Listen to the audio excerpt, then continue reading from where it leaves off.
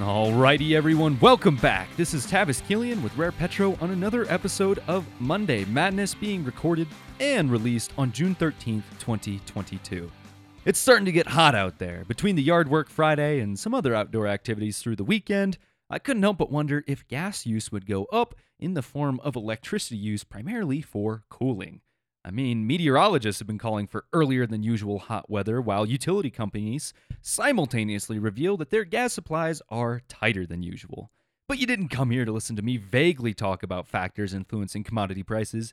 You came here for the details, damn it! The nitty-gritty data paired with an analysis of world events. This is the Rare Petro Podcast, and I think it's time to dive deep.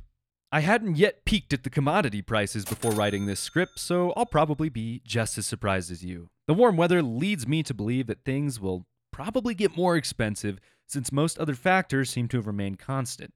Unfortunately, it looks like WTI and natural gas have a bad case of the Mondays. Last Friday, WTI finished the day a little lower than it opened, but it was still above 120. Today, we see some pushback as downward pressure keeps it at a cool 119. Again, Monday has the tendency to be incredibly volatile, so I wouldn't be surprised if we did see a peak as high as 123 before settling a little bit closer to 120. Anything can happen, really. Natural gas has had a rowdy month, so I think it's possible that we will see the increase in price probably slow a little bit in coming weeks. Last week, it was as high as $9.50 before it cratered to $8.10 in a matter of hours. It's looking like most of this week will be spent somewhere between $8.50 and $9, with the potential to go a little bit higher. Whichever way you cut it, prices for energy are high. Pair that with the fact that supply chains are still in disarray, and you can quite easily understand why we are experiencing more expensive household items, food, and gasoline every day. Business as usual, but expect these prices to go up even more in the near future. Next up is the rig count. It did seem as if the count was slowing down in recent weeks, but the newest report shows that we're back to pushing that total even higher. 6 new rigs, bringing us to a total of 733, which is 272 more rigs than we had this time a year ago. The data shows that this growth was concentrated in 2 basins. First, the Permian, who increased its total by 3, followed closely by the Eagle Ford, who boasts 2 more new rigs. No other major basins saw any change at all. The state-by-state analysis seems a bit contradictory, as Texas is actually down 1 rig. Seems most of the Permian activity is from the New Mexico side of things, as they increased their rig count by 5. Otherwise, Louisiana and Utah were up 1 each. Rather quiet week of concentrated results, but of those 5 new rigs, all of them will be targeting oil, and there's an equal split of 2 directional, 2 horizontal, and 2 vertical. The offshore environment lost 1 rig, but is otherwise doing well. Not a bad rig count at all. Lastly is the state of domestic inventories. We just wrapped up 1 full year of Thirsty Thursday reports and had a whole lot of fun doing so. Be sure to follow us on LinkedIn so that you're always aware of newly released content. Here's the important information from last week's report. The week prior, I mentioned that it was possible we could have broken out of a pattern of flip-flopping builds and drawdowns, but it seems I have jinxed it all. The EIA predicted a 2 million barrel drawdown, but ended up reporting a 2 million barrel build. The API expected a slightly smaller drawdown, but they too were correct on the magnitude and wrong on the direction. While the predictions on draws versus builds may lack accuracy, we can look towards recent history to make a prediction for the next few months. In June of 2021, there were several weeks of drawdowns above 5 million barrels as we got deeper into warmer weather in peak driving season. It is about time for families to be on vacation, for folks to take road trips, and for the sun to beat down on us. It's likely that this season will be akin to last year's. News outlets and utility companies are already warning of rolling blackouts. Sure, you may expect these in California, or even lately, Texas, but apparently it could hit the Midwest hard. Nuclear power plants are being shut down, coal is being erased from recent memory by modern thought police, and droughts have left hydropower as an ineffective supplemental solution. Buckle up, folks, because electricity is about to get expensive. Gasoline inventories decreased by another 800,000 barrels last week, only adding to the upward price pressure. As if that wasn't bad enough, the EPA released new standards for biofuel blending that are going to push the price of gasoline even higher. Corn is now as expensive as it was in previous financial crises. When something that is used to make gasoline increases in price, well then gasoline also increases in price. Dozens of small refineries asked for some sort of exemption as they were going through hard times, but the EPA told them to kick rocks. Unsurprisingly, gas prices are already rapidly getting more expensive, with all grades of fuel 20 to 30 cents more expensive per gallon than they were just a week ago. If this continues, the cheapest average price of gas in any state in the US will not be lower than $4.50 per gallon. Still, not all news is bad news. The Biden administration is reportedly looking into restarting some recently decommissioned refineries. You know, the refineries that struggled to stay open back in 2020, or the ones that were closed in favor of other power sources, or really closed for no other reason than fossil fuels bad. If the refineries are able to get up and running, it will greatly increase our refining capacity and has the potential to lower prices just a little bit. But the solution still fails to address the root cause of decreased supply. Propane inventories are doing what they do best: chillin'. Distillate inventories are finally beginning to increase, which does inspire hope.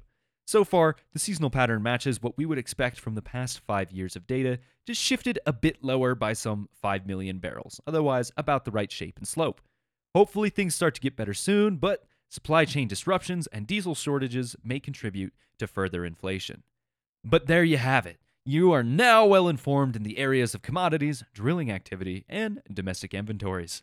It's now time to look at some of our more exciting, more interesting news stories, starting with the latest attempt to reframe a problem instead of fixing it. It is no secret that the cost of living in the UK has skyrocketed due to a slew of different factors, one of them being energy. In order to fight rising power prices, the UK government is reportedly considering a restructuring of the electricity market. At present, the pricing setup makes use of British power prices, which are heavily linked to natural gas prices. The UK expects that it will make use of more offshore and probably nuclear in the coming decades, so hopefully they can dilute or even fully sever that connection to natural gas prices, or that's their goal. When reading about this, the first thing I thought was, wow, this sounds foolish. Why are we betting the farm on a future of greatly increased renewable energy capacity without first constructing those systems? Also, what exactly does this do to change the supply or demand of power, especially from natural gas? Energy prices are going up. Refusing to acknowledge that fact and hoping for a more renewable future and increased capacity is not really proved to be an effective solution for anyone thus far. I understand that they're willing to try anything, but some analysts believe that energy prices in the UK could go up another 40 to 50% by the time winter arrives.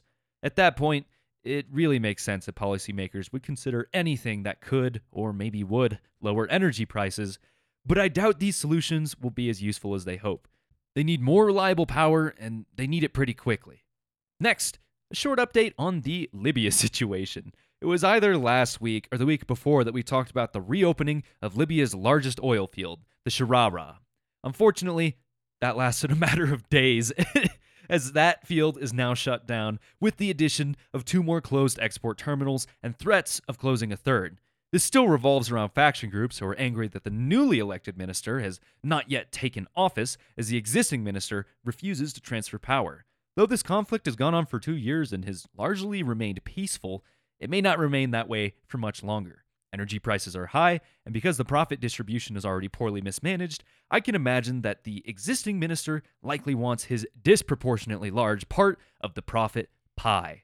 Libya has a history of conflict that usually leads to reduced oil output, but I can't imagine things will remain calm in the situation much longer.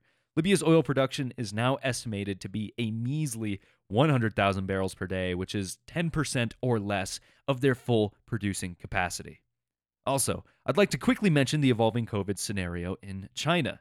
In the midst of easing Shanghai lockdowns and the recent relaxation of rules surrounding nightlife in Beijing, a new strain has emerged. China is now rapidly testing as many people as they have kits, but it means that another lockdown is not yet off the table. China's really intense zero-tolerance approach is leading to numerous spot shortages of many different products and is producing more and more skepticism inside its own borders, but a lockdown would, yet again, diminish global demand. If it does, it is likely we would not see prices react too aggressively, as they're still buying plenty of discounted oil from Russia, which can likely support all of the hydrocarbons that China might need.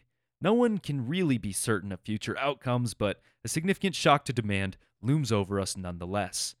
I believe that is about all the time we have for this week. Anthony and I will be recording another episode of The Wacky World of Energy later today, so keep your eyes peeled for the release of that segment later this week. Otherwise, we always have plenty of great content being released almost every weekday, so you want to follow us on LinkedIn or just peep our website each morning at www.rarepetro.com. We've got articles that would certainly interest anybody, so get to digging and find something enjoyable that will also expand your knowledge as an energy professional. We love growing and learning new things, and we hope that you care to join us. This has been Tavis Killian with Rare Petro. Until we see you next time, take care, everybody.